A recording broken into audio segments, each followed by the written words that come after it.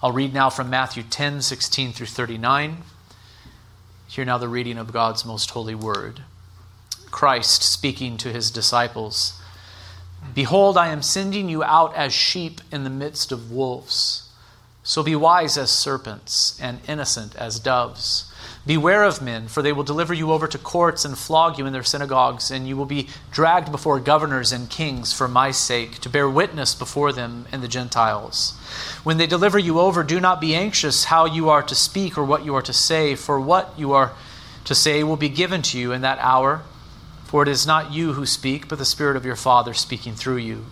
Brother will deliver brother over to death, and the father his child, and children will rise against parents and have them put to death, and you will be hated by all for my name's sake.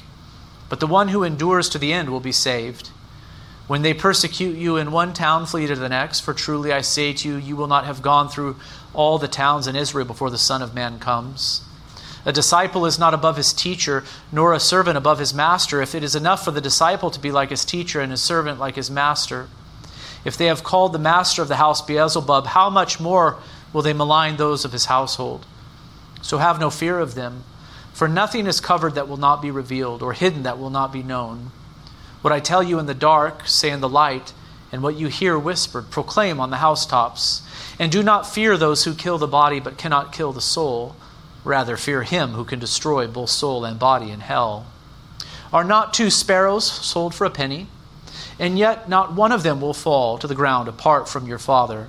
But even the hairs of your head are all numbered.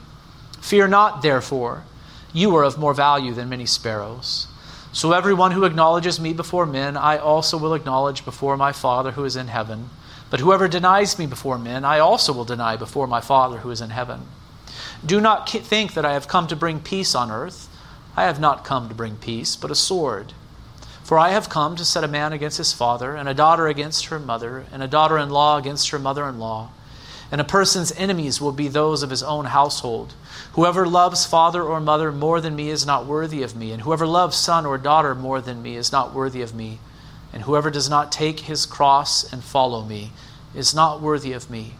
Whoever finds his life will lose it, and whoever loses his life for my sake will find it.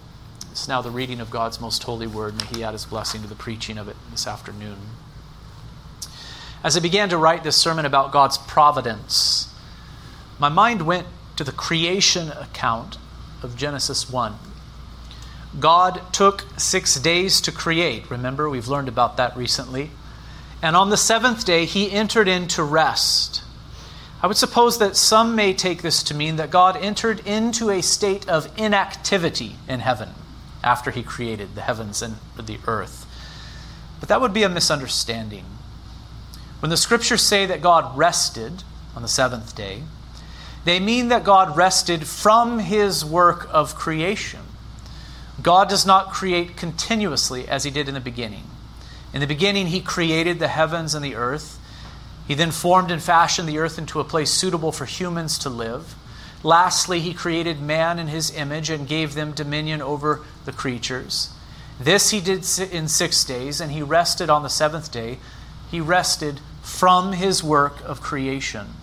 But I hope that you do not think that God sits in heaven now in a state of inactivity, as if he were napping while human history unfolds. That is not the meaning. This would be a terrible misunderstanding concerning God's relationship to the world he has made. God created the heavens and earth. This he did in 6 days. He rested on the 7th from his work in creation, but he is not inactive in heaven now. No, he is still engaged. He, in fact, is very active, and he does relate to the world that he has made. We confess that in the beginning, God created the heavens and the earth. Now we are concerned with the question, how does God relate to the world that he has made? Is he distant from it? Has he turned his back on it? Is he hands off from the affairs of man as human history unfolds? Is he sleeping in heaven? To all of these things we say no. Though it is true that God rested from his work of creation on the 7th day, we confess that God entered into another kind of work, namely the work of providence. So the question before us this afternoon is, what are God's works of providence? Our confession the Second London Baptist Confession of Faith, has a very beautiful and helpful chapter on providence. Chapter 5 is on providence, and it is 7 paragraphs long. Each of them is very important. But would you please allow me to read paragraph 1 now?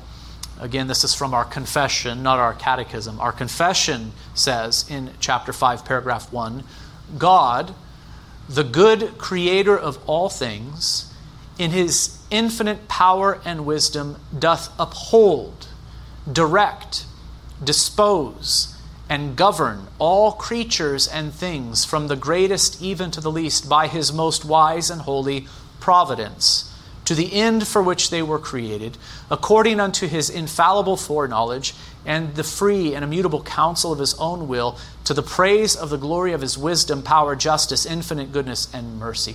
It's a wonderful statement, isn't it, on the doctrine of God's providence. Our catechism communicates these same truths, but much more briefly. What are God's works of providence? God's works of providence, our catechism teaches, are his preserving and governing all his creatures and their actions. The words preserving and governing describe to us the 2 ways in which God providentially cares for this world. God created the heavens and the earth in the beginning. He made it into a place, the earth, into a place suitable for humans to live. And now he upholds this world. He cares for this world.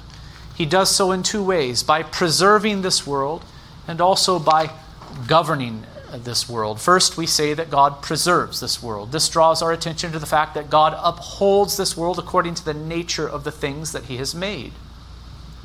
While the earth remains, there is day and night, summer and winter, seed time and harvest.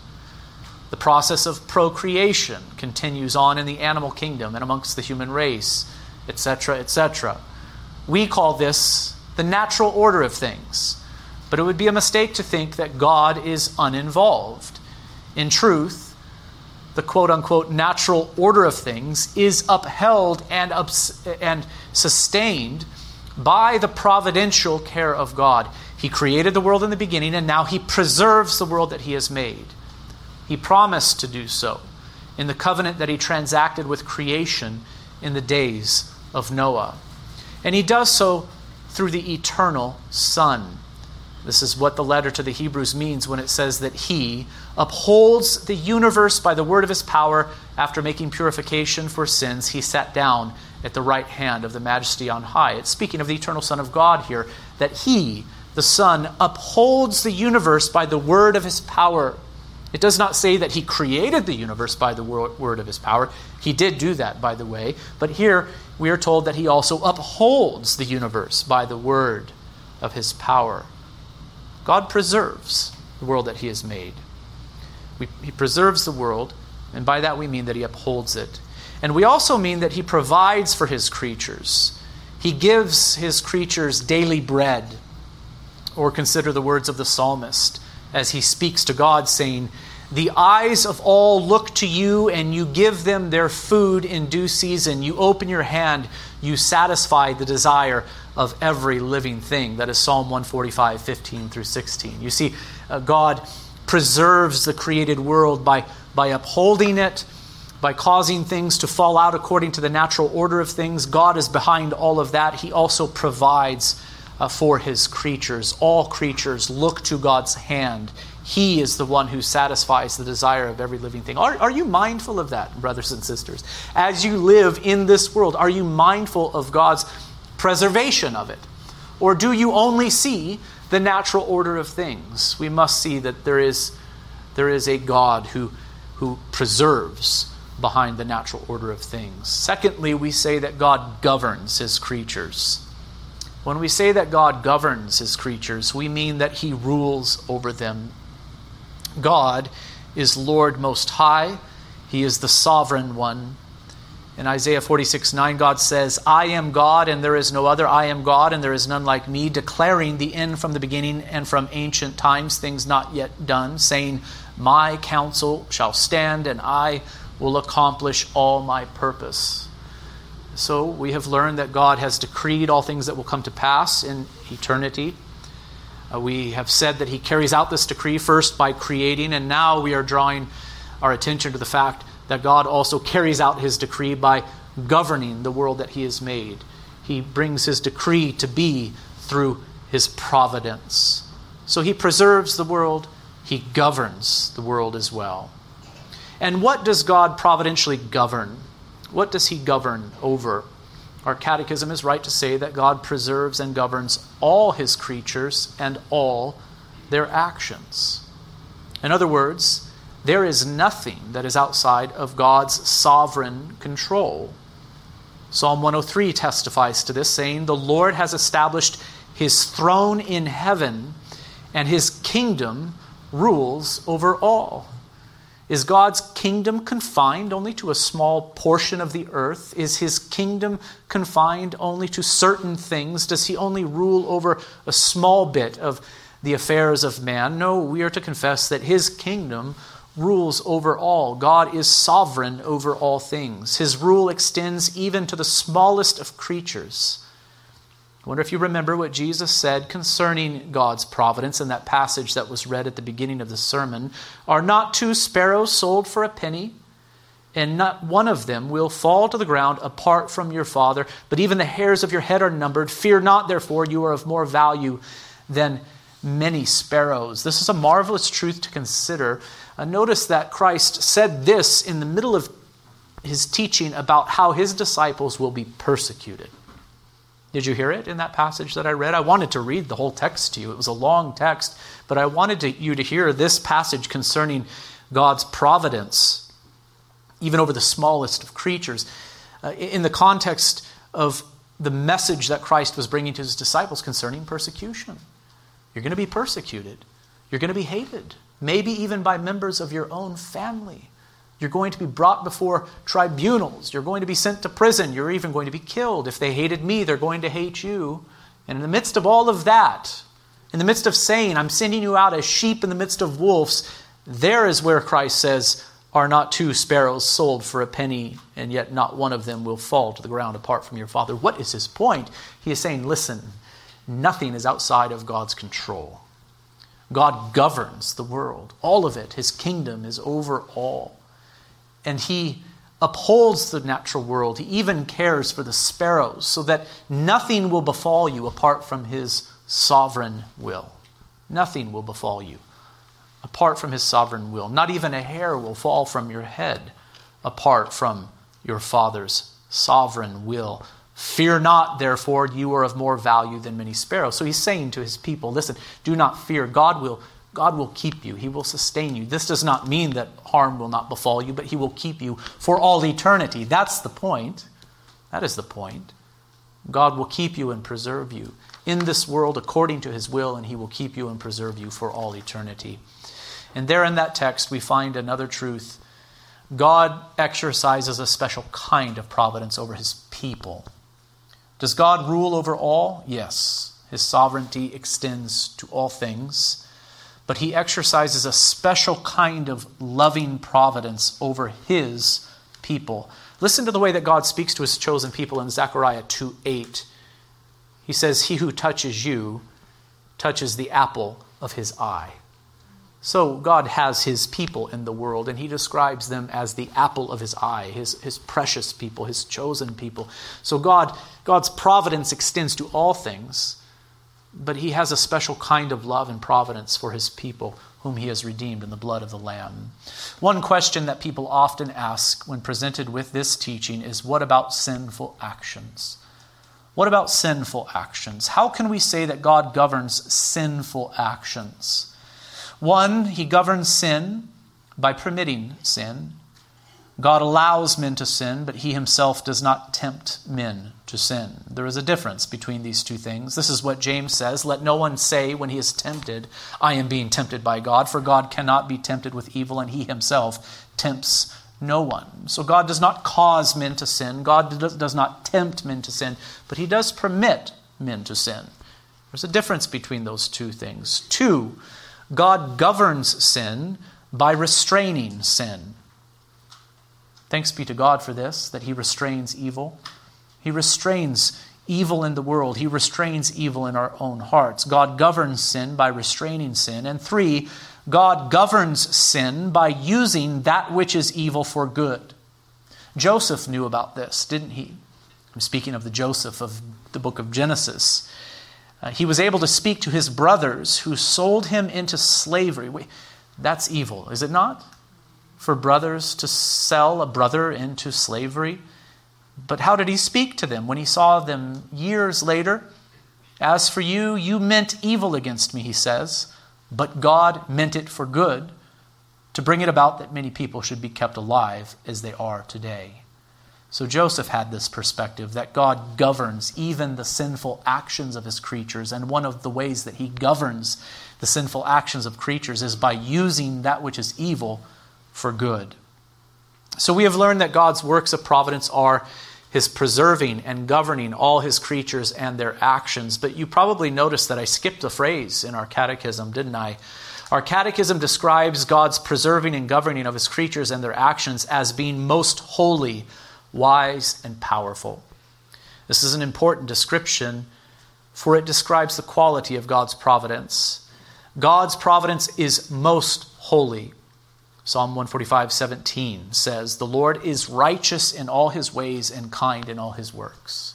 So when we think of God's providence, when we think of the way that he preserves and governs the world, we must say that God's providence is most holy, holy to the absolute, holy in a perfect way.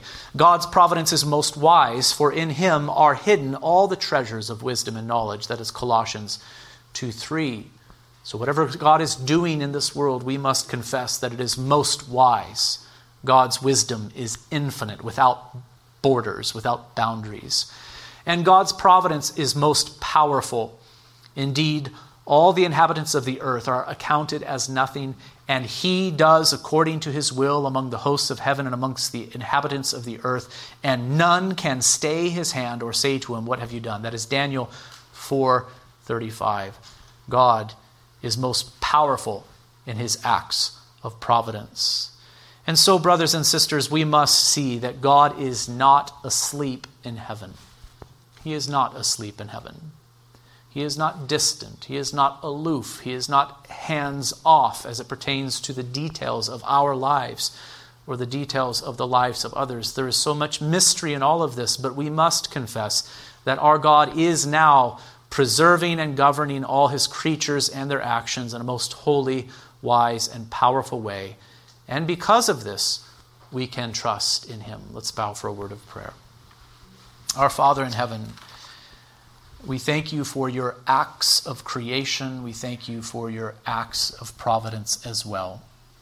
We thank you that you are near to us, O Lord, and that the things that we experience here in this life are not random or out of control. They are not haphazard, but they are falling out according to your sovereign will.